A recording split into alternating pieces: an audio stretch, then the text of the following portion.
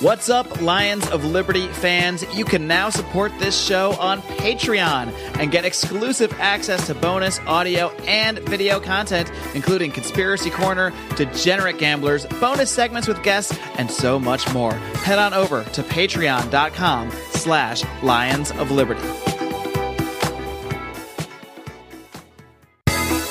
Welcome to Electric Libertyland, here on the Lions of Liberty podcast, your weekly shot of culture, comedy, and liberty with your host, Brian McWilliams.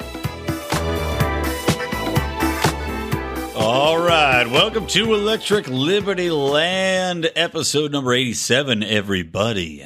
And I apologize, it's going to be a little echoey again today. I am trying to custom tailor this studio I've got in my new house. I am waiting on some new sound absorption materials to get here, but they've not arrived yet. I could not Amazon Prime them, tragically. So here we are, you and me, still with a little bit of echo. But that's all right. You guys can tough it out. So welcome to Electric Libertyland.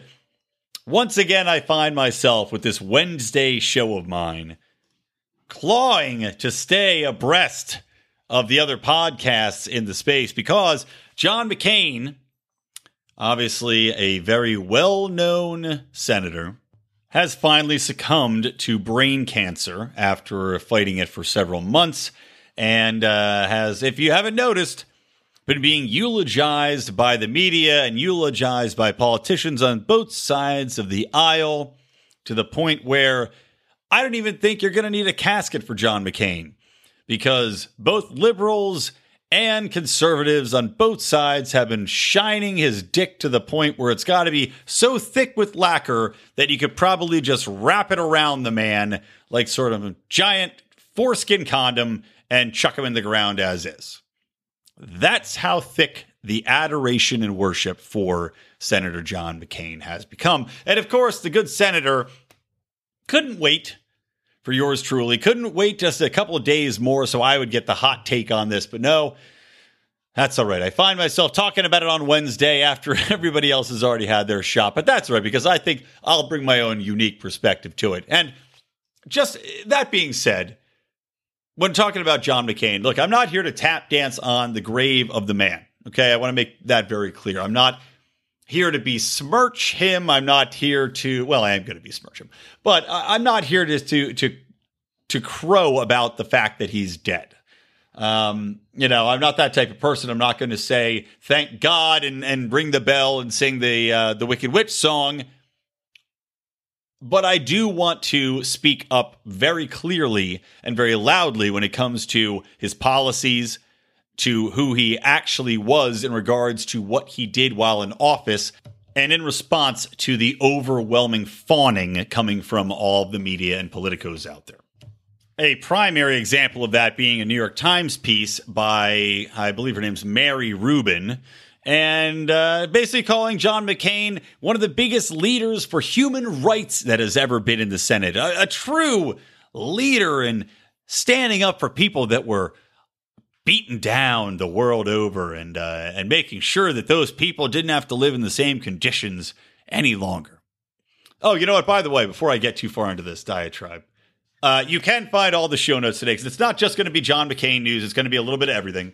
I've got a lot to catch up on because obviously I did my show with Owen Benjamin. Then I had my interview for Candidates of Liberty with Matt Waters, which aired Tuesday. I encourage you to check that out. So got a little catching up to do. So if you want to go and find the show notes, go to lionsofliberty.com/ELL87. You can find all those links there.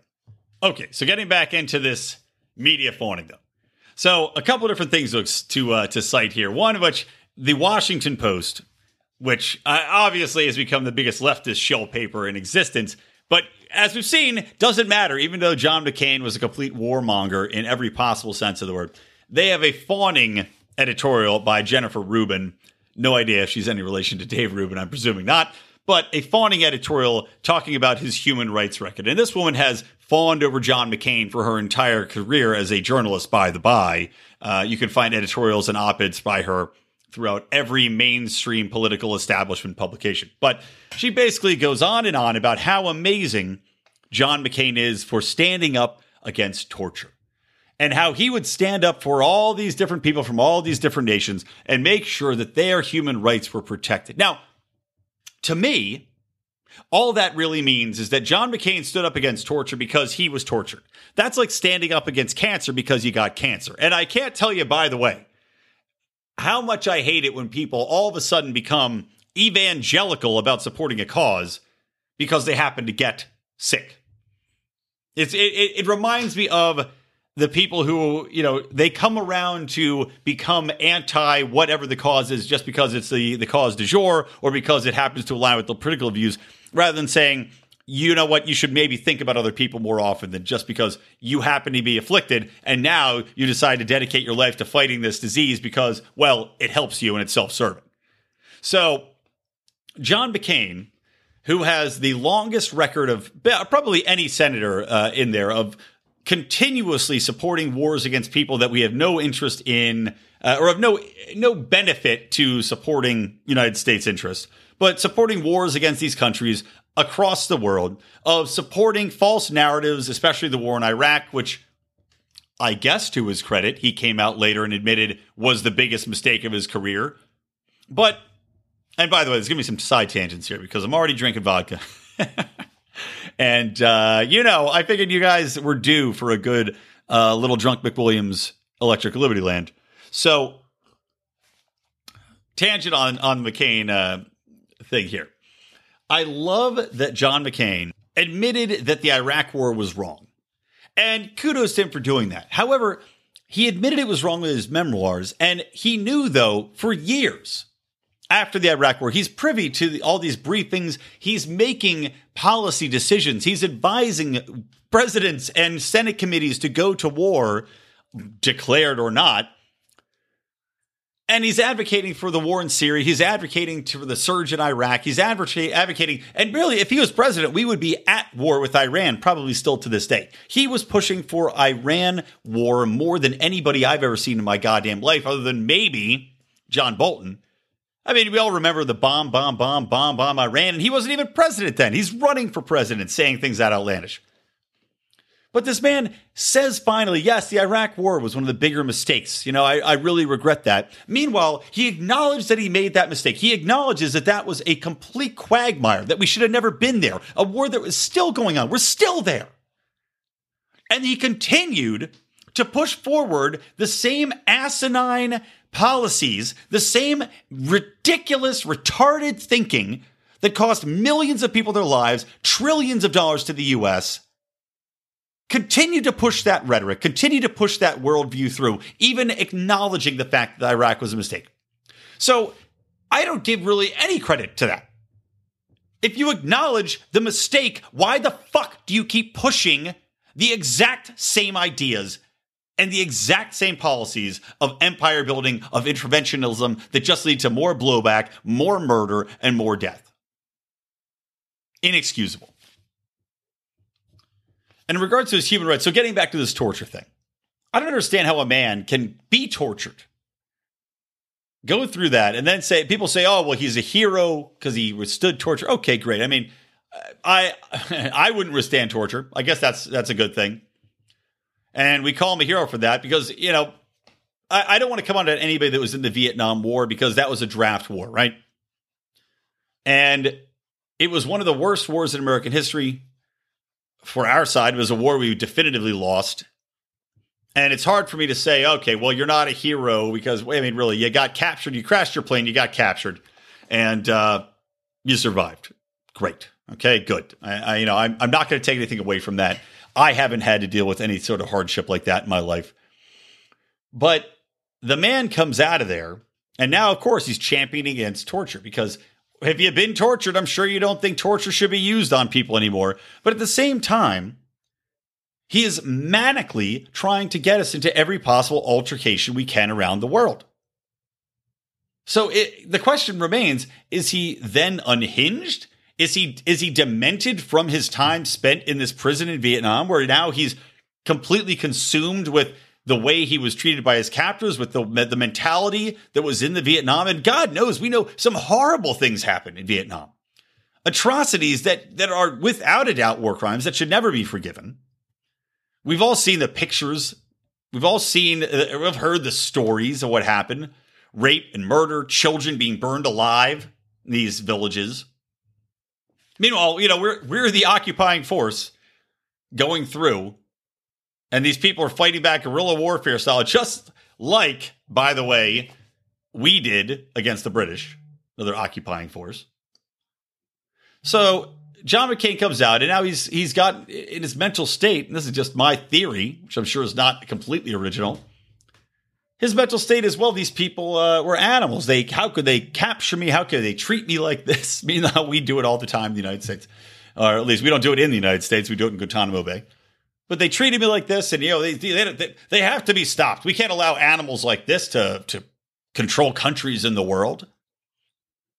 And I think he looks to places that have terrorists without adding the pieces together to understand why these terrorists exist, why they operate the way that they do, why people that are the native inhabitants of this country would respond in such a completely vicious manner towards people that are trying to overthrow and occupy their way of life, that are trying to completely rewrite the way in which they live without them asking for it. I can see why John McCain then has this psychotic obsession with going overseas and completely destroying, rewriting, overturning, and murdering these cultures that to him probably resemble quite a bit the same people that he encountered in Vietnam. But that doesn't excuse his actions. Simply understanding something doesn't excuse it. I don't excuse the actions of terrorists. I don't excuse the actions of John McCain, who terrorized vastly more people due to his policies pushing through all of these various wars than did any terrorist. I would venture to say John McCain and his policies have murdered and massacred far more people than the Vietnamese ever did. And yet this man is being referred to as a hero. You've got Alexandria, whatever Cortez, Ocasio-Cortez, tweeting how, what an amazing man, amazing career in politics this gentleman has had. Never mind that John McCain's career in politics has been supported by the establishment, it's been supported by the war machine. Everything John McCain has done has drawn cheers of applause from the military-industrial complex, which I'm sure supports his campaigns to the tunes of millions of dollars every possible time. And to have this asshole be called a maverick, by the way, I am so sick of hearing the word maverick, not only because it besmirches the good name of the Mel Gibson film Maverick, which is fantastic. Jodie Foster has never looked hotter. Very funny film. James Gardner's in it. What more do you want in a movie, goddammit? It's fantastic. Check it out. But just to call this dickhead a maverick, I'm sorry, I shouldn't call him a dickhead. The man just died. To call this man a maverick, this man who has murdered millions of people because he had happened to decide out of self-interest, not out of a personal code, by the way, but mostly out of self-interest, to flip-flop whenever it conveniently suited him. And by the way, wasn't maverick enough to actually go outside of the establishment views. When he was a quote-unquote maverick, he was mavericking over to the 100% blue Democrat establishment point of view on one issue at a time, and then returning to the Republican giant government. Because John McCain, by the way, is a big government guy. He's a quote-unquote conservative who is a huge government advocate and on record as saying so. So he would flip-flop when it was politically convenient for him to the Democrats, and the Democrats get a big old goddamn boner about it. And then he'd flip right back to the establishment Republican position. Not like, say, actual Mavericks who would split with convention. The actual Mavericks who would decide, okay, well, you know what? My views don't align with either of these establishment parties. My views actually align with something outside of the two-party system. They align with maybe what Americans actually want from their representatives. They don't align with people that want to have big government constantly. They don't align with big government spying. They don't align with the war machine. They don't align with high taxes. They don't align with fucking high tariffs. And John McCain actually was okay on tariffs, if I'm being perfectly honest. But John McCain was no maverick. And to watch people like Nick Sarwark, recently reelected chair of the Libertarian Party, wax poetic on how John McCain was a fucking hero makes me sick. Yes, even Nick Sarwark. Our own Libertarian chairman, who also seems to be a maverick in his own right. He's a maverick to our own interests. A maverick outside Libertarian views because he'll break with his own party to kiss John McCain's fucking ass. Makes me absolutely sick. All right, that's enough on John McCain. I have talked about him before on the show, as have many other podcasters, so I'm not going to spend too much time. I think 15 minutes, 16 minutes, or whatever it is plenty of time. So let's move on to another topic. What say ye? I know ye say yes without even having to ask you. All right, well, on the topic of war, since that is very much tied in to the John McCain situation, let's do a little talking about the fact that the Yemen war continues to go on. Now, people have actually started covering it, as I discussed with Owen Benjamin last week. And the problem, though, is that the mainstream media still has given it almost no real attention. And because of that, you have people like Senator Chris Murphy, a Democrat of Connecticut, who I'm sure I would hate on almost all the things he stands for. But at least he's a Democrat that wants to try to rein in the president's war powers. And so he put an amendment to withdraw all funding for the U.S. involvement in the war in Yemen.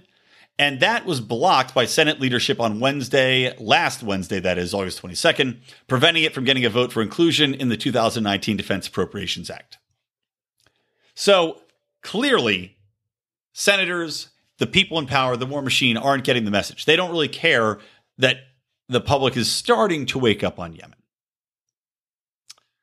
And by the time that the public actually does wake up on Yemen, by the time the fact that MSNBC wants to ignore the Stormy Daniels news for a minute or stop pretending that Manafort's convictions have anything at all to do with Trump or will damage him really in any way, by the time that they actually pay attention to the atrocities going on in Yemen, the 40 children that were just murdered in a bomb that hit a bus, well, it's probably just going to be too late.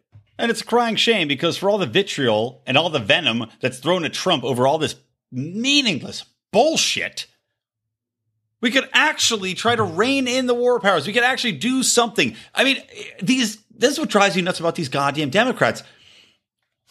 They whine about everything. And the one thing, being anti-war, the one thing that was core to their identity, nobody seems to fucking give a goddamn about anymore. You have a genocide happening. You have a war going on. The United States is backing it 100%. You and John McCain, by the way, McCain also big backer in the war in Yemen. Maybe that's why they also don't want to cover it, because if you cover the Yemen war, you can't say out of one side of your mouth that John McCain's a fucking hero, and out of the other side of your mouth say what an atrocity is going on in Yemen and how many children are being murdered by U.S. support in Yemen, and still say that the man's a hero. And what a guy to be worshipped, because he was a huge supporter of what's going on, a huge supporter of this proxy war.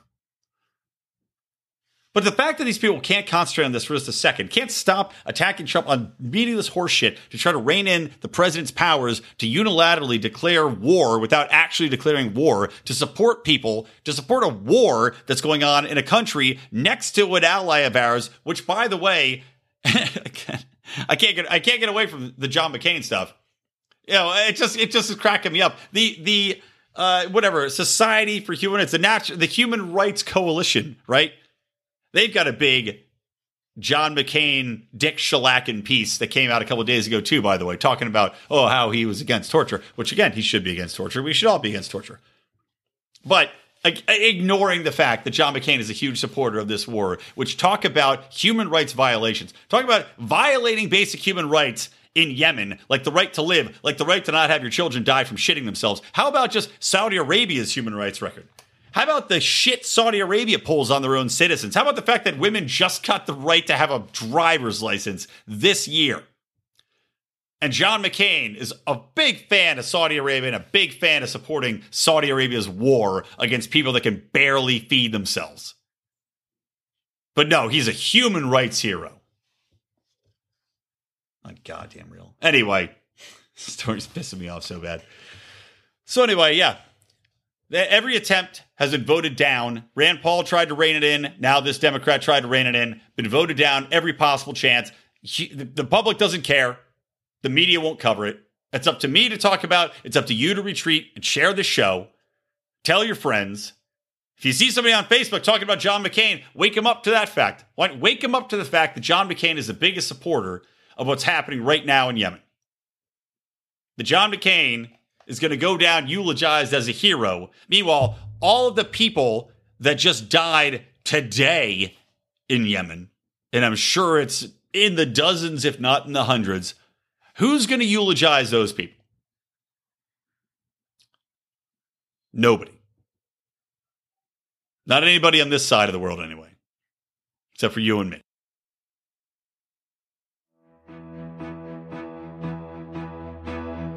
We don't rise to the level of our expectations, we fall to the level of our training. Those epic words from Archilochus can sum up your ability to succeed or fail in business. I want to recommend Conversation Mat Time to our listeners as a way to hone your one-on-one conversation skills in a role-playing session that can help take you to the next level.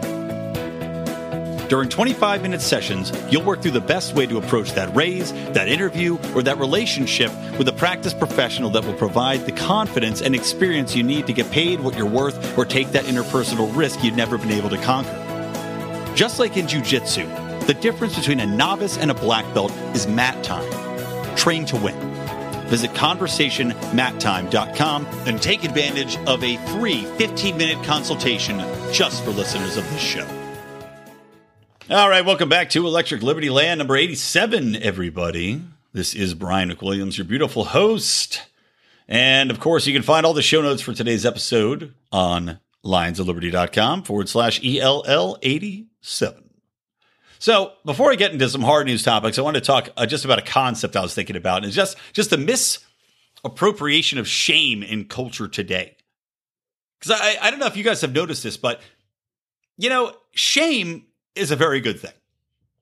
And I'm not saying that people should be shamed, slut shaming. Women shouldn't be shamed for wanting to have sex, and people shouldn't be shamed for watching porn, whatever. That's not the shame I'm talking about. What I'm talking about is the shame involved with providing for your family, providing for yourself, being on the government dole. Because back in the day, back 20, 30 years ago, there was quite a bit of shame.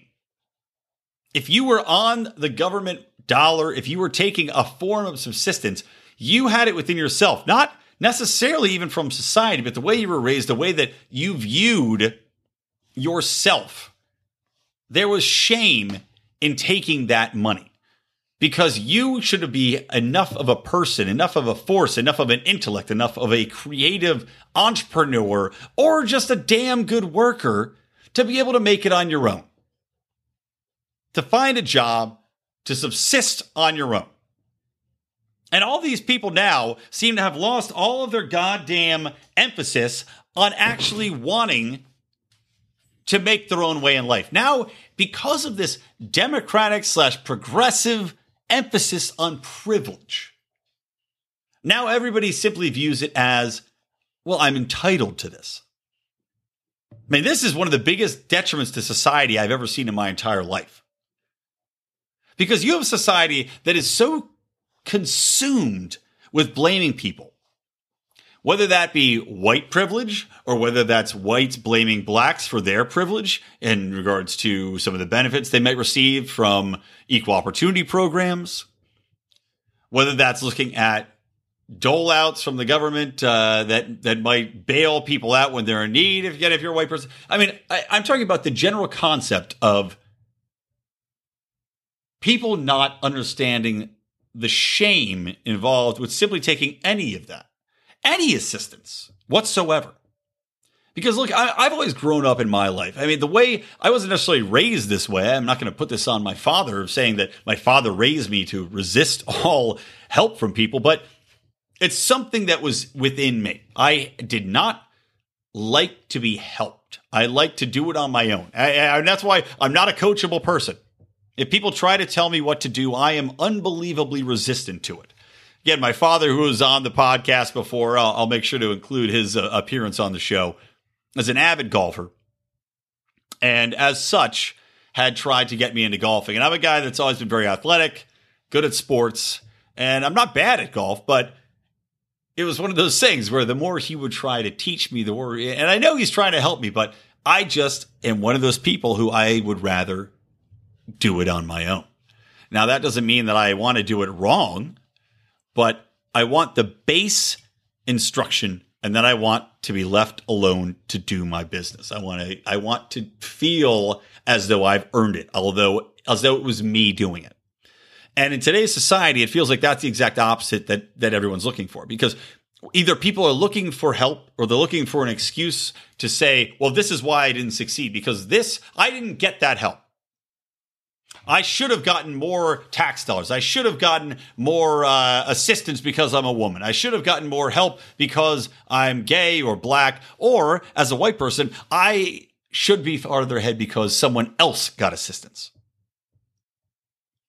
And while I'm sure there's some credence to a small amount of those arguments, for the most part, these people should have just busted their goddamn ass and gone out there and done it themselves. And the concept of someone's privilege and holding someone's fucking privilege as the reason that you're not succeeding is one of the saddest and most pathetic things I've ever seen in a culture in my life. I mean, we talk about the downfall of American society. It's going to come down to two things. Number one, spending ourselves into bankruptcy, because it's not going to be getting conquered. That much I can guarantee. Unless we go bankrupt and can't pay for any defense. And even then, so many guns in America, I still don't think it'll happen. But it's going to be a confluence of going bankrupt and this other concept of simply blaming everyone else for the issues and letting that lapse. What made America, to steal from Trump, what made America great was the entrepreneurial spirit of Americans, that you, to succeed, only needed your wits, well, to phrase Owen Benjamin, your ween and your word.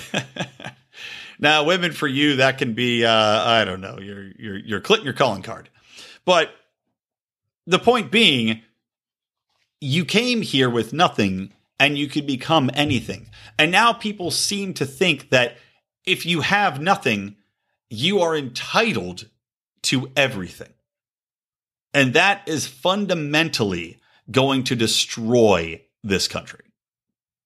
Okay, let's get back to some news.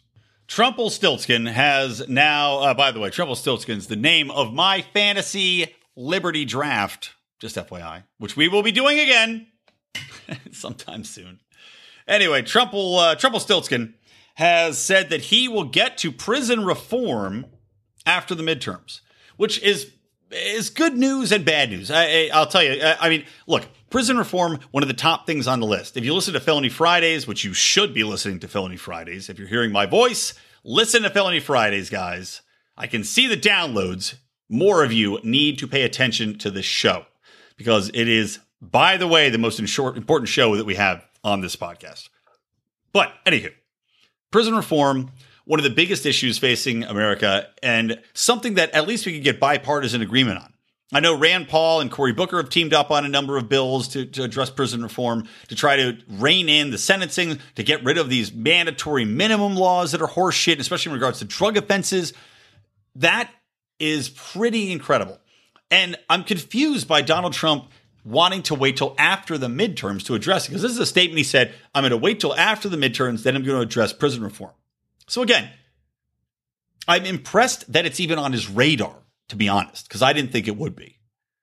So that's pretty amazing. And, you know, we look at Barack Obama, who did jack shit for prison reform, really. To have a GOP president come in and talk about prison reform is amazing. But why would you not do it ahead of the midterms? Why would you not talk about that now? Why would you not get that issue out there? I mean, you're giving all of these Democrats more ammo to go after you, you know, in regards to these midterm elections. And granted, look, I'm not rooting for the GOP necessarily. I guess in a way I'm rooting for them because I consider the way the Democratic Party is going with the love fest for Alexandria Ocasio-Cortez to be something of an abomination. The more socialist we have in office, the worse this country's going to be. But I mean, I guess, okay. I guess in a way I'm rooting for the GOP. Now, granted, I would vastly prefer that libertarian candidates like Matt Waters in Virginia, check him out. Like I said, was just on Candidates of Liberty. I'm hoping that people like that can get in there. I'm hoping that Larry Sharpe can get in as mayor of New York and upset that apple cart. And by the way, you want a fun side tangent story? Cynthia Nixon, yes, same Cynthia Nixon from fucking Sex and the City, for some reason thinks that she can run for governor, or for mayor, pardon me. And, Ronald Reagan, man, people kiss Ronald Reagan's ass too, that fucking psychopath. But he did give every actor the gumption to run for office now. These vapid imbeciles. And I'm sorry for any of our acting people out there that are listening. I used to be an actor, guys. I gave it up to be a writer, because I'm not a retard. But to have these actors who are, trust me, living in LA, for the most part, the most vapid group of imbeciles you'll ever meet. And the most insecure people. I mean, you think Donald Trump is insecure?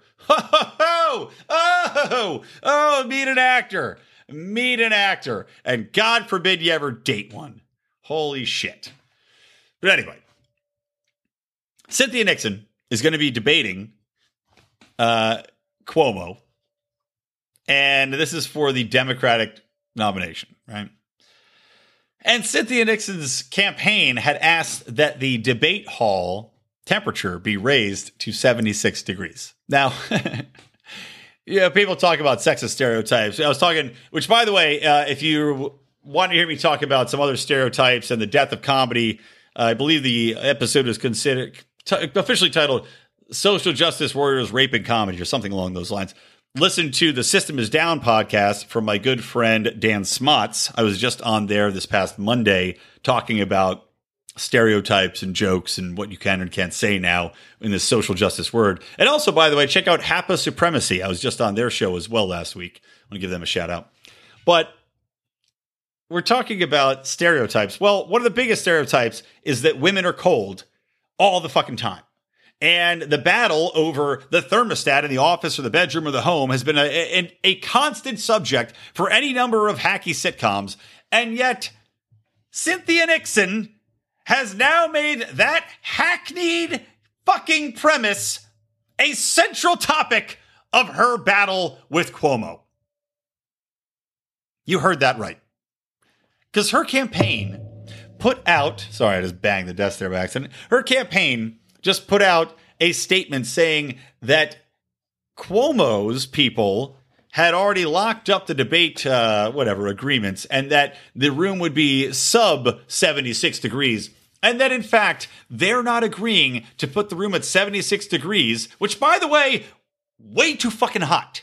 Way too hot. If I go outside and it's 76 degrees, I'm fucking hot. Too hot. Especially when you get a room full of people, Cynthia Nixon, you idiot. Anyway, Cynthia Nixon said that it is sexist. And that this perpetuates, this is the best part, this is the best part, this perpetuates a systematic sexism in office workplaces over this thermostat battle. Never mind, Cynthia, never mind, by the way, that it's easier to put on another layer if you're cold than to take off any number of layers if you're hot. Never mind the fact that air conditioning and heating, granted, they do vary. So I guess you could argue that it would be cheaper in the summer, but yet vastly more expensive in the winter to heat that. They vary by economic times in the winter weather and the summer weather. But if we're talking about just base concepts, is this the best you've got in the arsenal? Is this what they came together? She gathered all the sex gals in the city. They had their cosmos, and they said, you know what? This is the thing. This is going to put us over the top. We got that bastard Cuomo now. Never mind all of his tax policies. Never mind that Cuomo is saving up for a presidential run.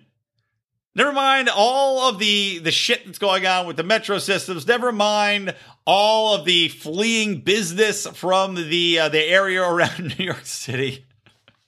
And any number of the things. Larry Sharpe can tell you all of Cuomo's faults better than I can. But no, Cynthia Nixon's really nailed him on this topic.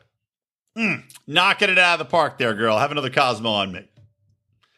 Where was I? I forgot what we were talking about originally. Oh, yeah, getting back to the midterms. So anyway, midterms you'd think would be something that if Trump led the way on prison reform, some of his GOP people that he endorses or whatever else could jump on that. And, for us guys, that's good. I know a lot of you are not Trump fans. I might be a little bit more pro-Trump than you are. And I'm happy to have a debate about that with people. But you know what? If that's something where people can get behind, that's great. Prison reform, the drug war, the sentencing, all of these things are one of the biggest problems that we have today. Drug war, prison reform, and the war state, those are the biggest issues to me that we've got going. And to have Trump acknowledge that this is something that has to be addressed is pretty big. And it drives me fucking nuts that he wants to wait till after the midterms and not have people campaign on it right now because it's huge. But I hope that my boy, Matt Waters, is going to be campaigning on it. As I hope that all the other candidates for liberty are campaigning on prison reform as they go. On to the next story. And by the way, so you know me, I'm completely upfront on this show. I was planning on recording this episode well before we had to do our call with our patron supporters of, we call it the Mufasa level, which is like $25 and above, where you get to talk to us, shoot the shit, talk about the show, what you want to see, what you don't want to see, what you like, what you don't like. And also you get involved in a lot of like perks of the show. So, for example, we're going to do a watch of the movie Troll 2. My God. If you haven't seen Troll 2, people, you must watch it. Nothing to do with Troll 1. Fantastic film. But we're going to do a live watch with these people. So we like to talk to our people, and I had to take a break because I did not get through the show. I got distracted. I'm working. I'm dealing with all this other stuff, setting up the call, and I had to take a break. So I am now returning to finish this episode much drunker. I would say I was drinking a martini and I drank another martini. Now, so I'm much drunker. And I only tell you this because so much of the show is me just being honest with you guys about my opinion. So I like to share it with you. I tell you, the most positive feedback I get is from the shows when I'm drunk. I don't know what that says about me and my personality, but you're all enablers. And I am back. And so the rest of the show is going to be pretty hammered because I just finished the call with them, which is about an hour long, talking to our $25 members. And it was fun as hell. I shit you not. Had a wonderful time. So let's call back into the show. Call back? Am I calling myself? Let's call back into the show by talking about California's newest endeavor to be completely fucking idiotic with introducing a bill to ban soda from children's menus. Yes. Not banning soda outright by you, but no, they saw what happened to Seattle. They saw what happened to Philadelphia. They saw the damage this does to local economies. They saw that people will simply go outside of the city limits to buy their soda, get their sugar fix. So instead, California's legislature passed a bill last week banning restaurants from selling soda with kids' meals. And instead, they're required to offer a healthy alternative, including milk, water, or 100% juice. And by the way, let me point something out. Do you know why so many kids have diabetes now? It's not just because of soda consumption. It's actually because a big fucking daddy juice has made so much of an impact in the market that so many people are giving their children 100% juice, which, by the way, look at the fucking ingredients in juice that's 100% juice. When you're not simply eating an orange, when you're not eating a pineapple, when you're not eating the grapes, when it's 100% juice, without the slowing down, when you're just drinking a cup of it, you know what it is? It's a cup of fucking sugar. But you know what? The goodies, they don't care about marketing that. They don't care. They want to crack down. They want, you don't see any fucking truth campaigns with the most annoying goddamn preachy advertising bullshit in the world against cigarettes. You don't see any of the fucking truth campaigns about the truth against juice. Hashtag juice truth. A juice truth. Where have you gone? Juice truth. I dated myself with that reference. But look it up. It's a good song. But seriously, fucking juice is all sugar. It's all goddamn sugar. So anywho, now we banned soda from children menus in California. Why? If your child is already super fat, I'm going to guess that it has a lot more to do with the way you're parenting that child, their activity level, them getting outside, them playing, them having friends. Again, this is a subject I keep touching on, but them actually having a friend group and going outside and playing rather than just simply seeing people online and being a fucking hermit, as has happened with society today and the children of today's world, which is why they can't deal with any conflict and they can't deal with, and that why they have no qualm with murdering their classmates, because they're not friends. They're simply online acquaintances. But anyway, so thank God we protected these children from having soda and their parents from ordering them soda, because I don't know, I guess in a weird psychopathic way, I could understand Michelle Obama's idiotic crap about taking chocolate milk out of schools so children can't order it. And I guess they're not going to be fat because they don't have chocolate milk. Okay, but that at least is like the child's decision, right? It's a child's choice. If you're going to a restaurant and the kids' meal comes with a choice of beverage, which, by the way, it's not like kids' meals. You go to the restaurant and they're like, it comes with a soda. If you don't want a soda, you get the fuck out of the claim jumper. It's not usually the way it works. It usually is a choice of beverage, which can include soda. So I guess they eliminated the option for soda. So if the kid wants soda, the parents are still going to be like, well, I'll get you a soda. And also, let's presume, like I was starting with earlier, again, tangents galore, and I'm even drunker now, but tangents galore. If the kid's already morbidly obese, a lot of that has to do with just the way the child's raised, what's eaten at home. I don't think going out to the restaurant, which, by the way, is vastly more expensive, is the cause for child obesity in your state. One more reason California is full of morons. All right, what do we think? I think we got time for one more. Let's talk about some NAFTA news, peepstles? Yeah, let's talk about NAFTA, because this NAFTA thing, I mean, in a way, I'm slightly impressed with Trump, but of course at the same time absolutely disgusted.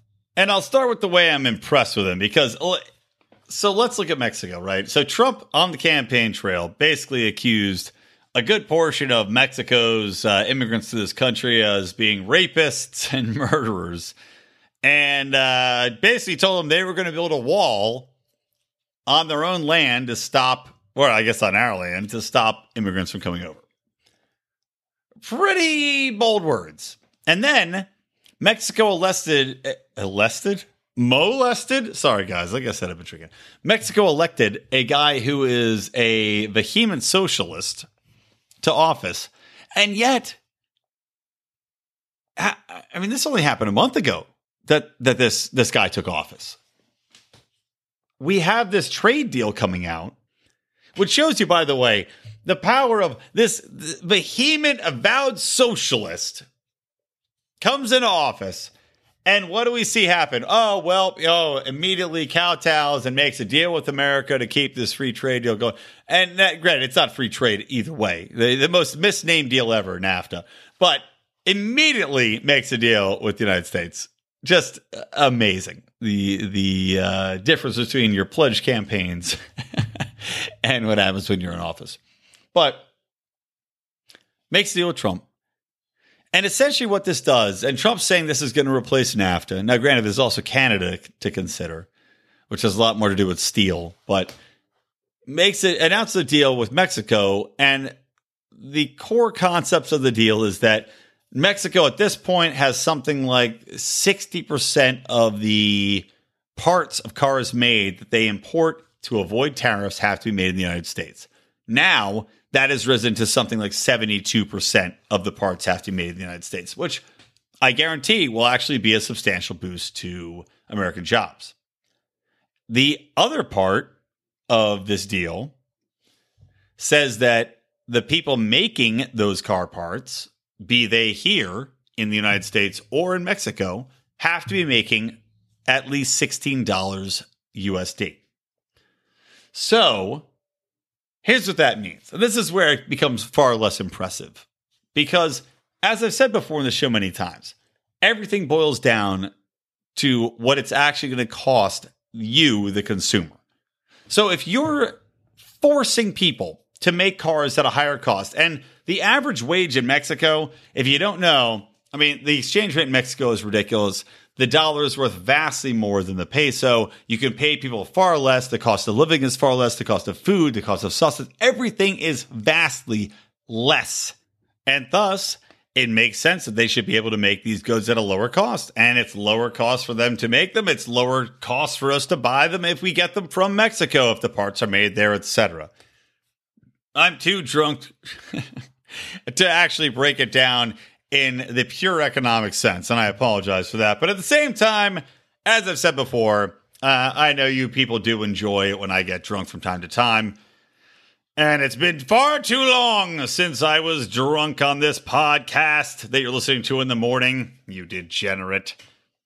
But in a simplistic sense, Trump saying that Mexicans have to be paid $16 US, which, by the way, would make it, at least in the upper region, well, probably anywhere in Mexico, if you're getting paid $16 US, you are making something along the lines of $30+ an hour by the recent exchange rate.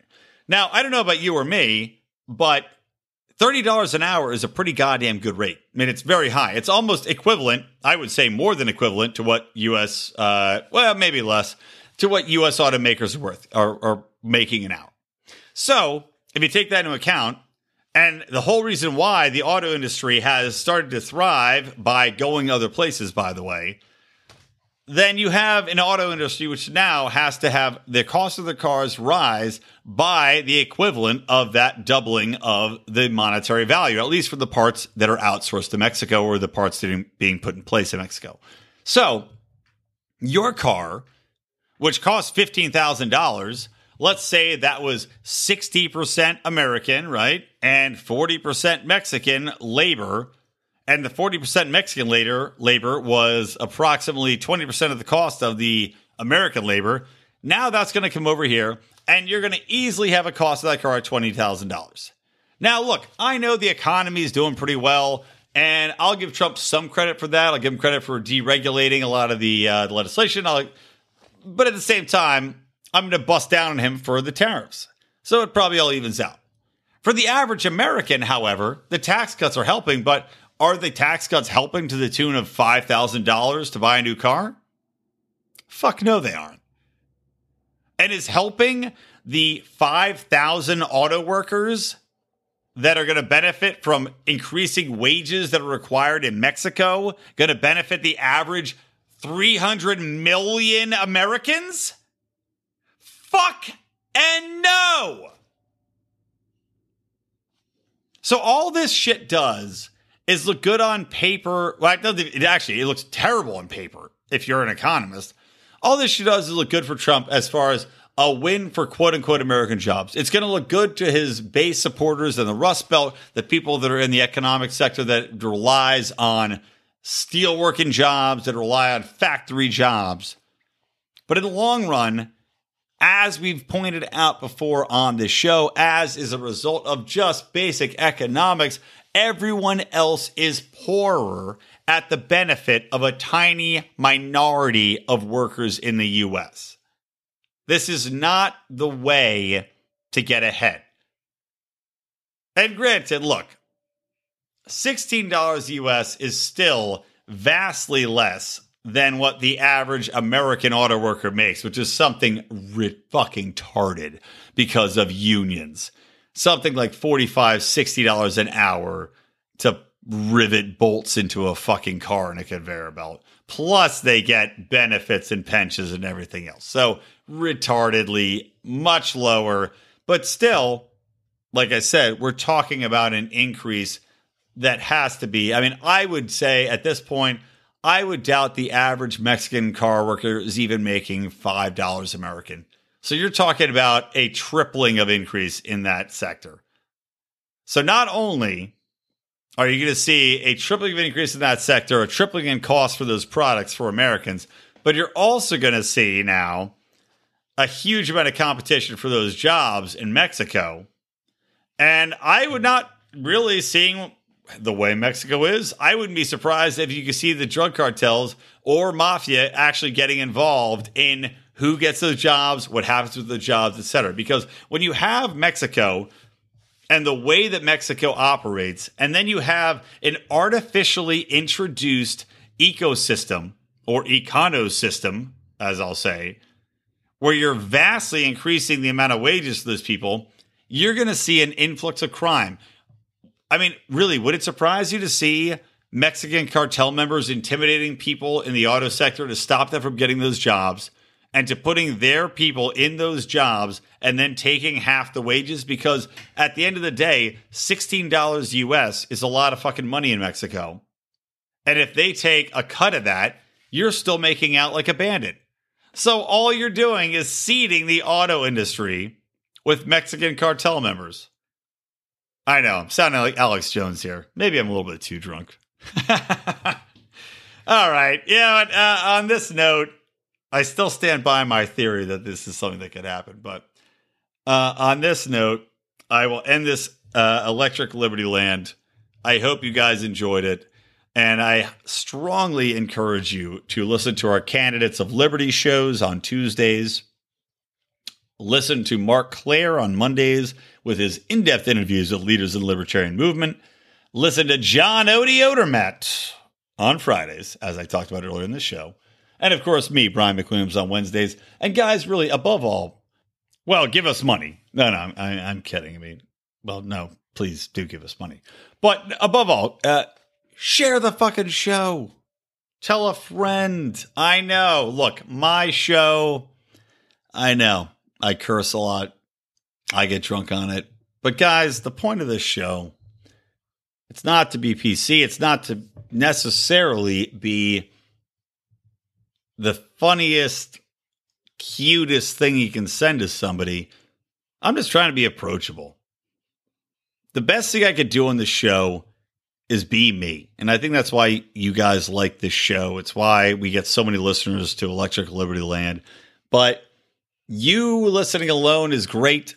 You and a friend listening together, holding hands, whatever you want to do, that's even better. And yeah, look, guys, I can only be as real as I can be for you. And I lay it all out on air for you. You know, shit, man. I do, my career is public. I do PR for a living. People can Google this. They know who I am. I risk a lot living in LA to be on this show and to talk to you guys every week. And all I ask in return is that you tell somebody to listen to this show. Just tell them, even if they don't like it, just to give it a listen. Maybe they'll get a fucking laugh out of it, you know? But we need your help to grow.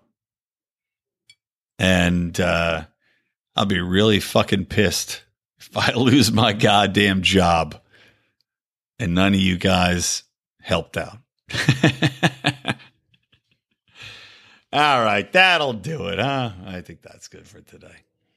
So, guys, from me, Brian McWilliams from Lions of Liberty, from Electric Libertyland, always stay plugged in to liberty.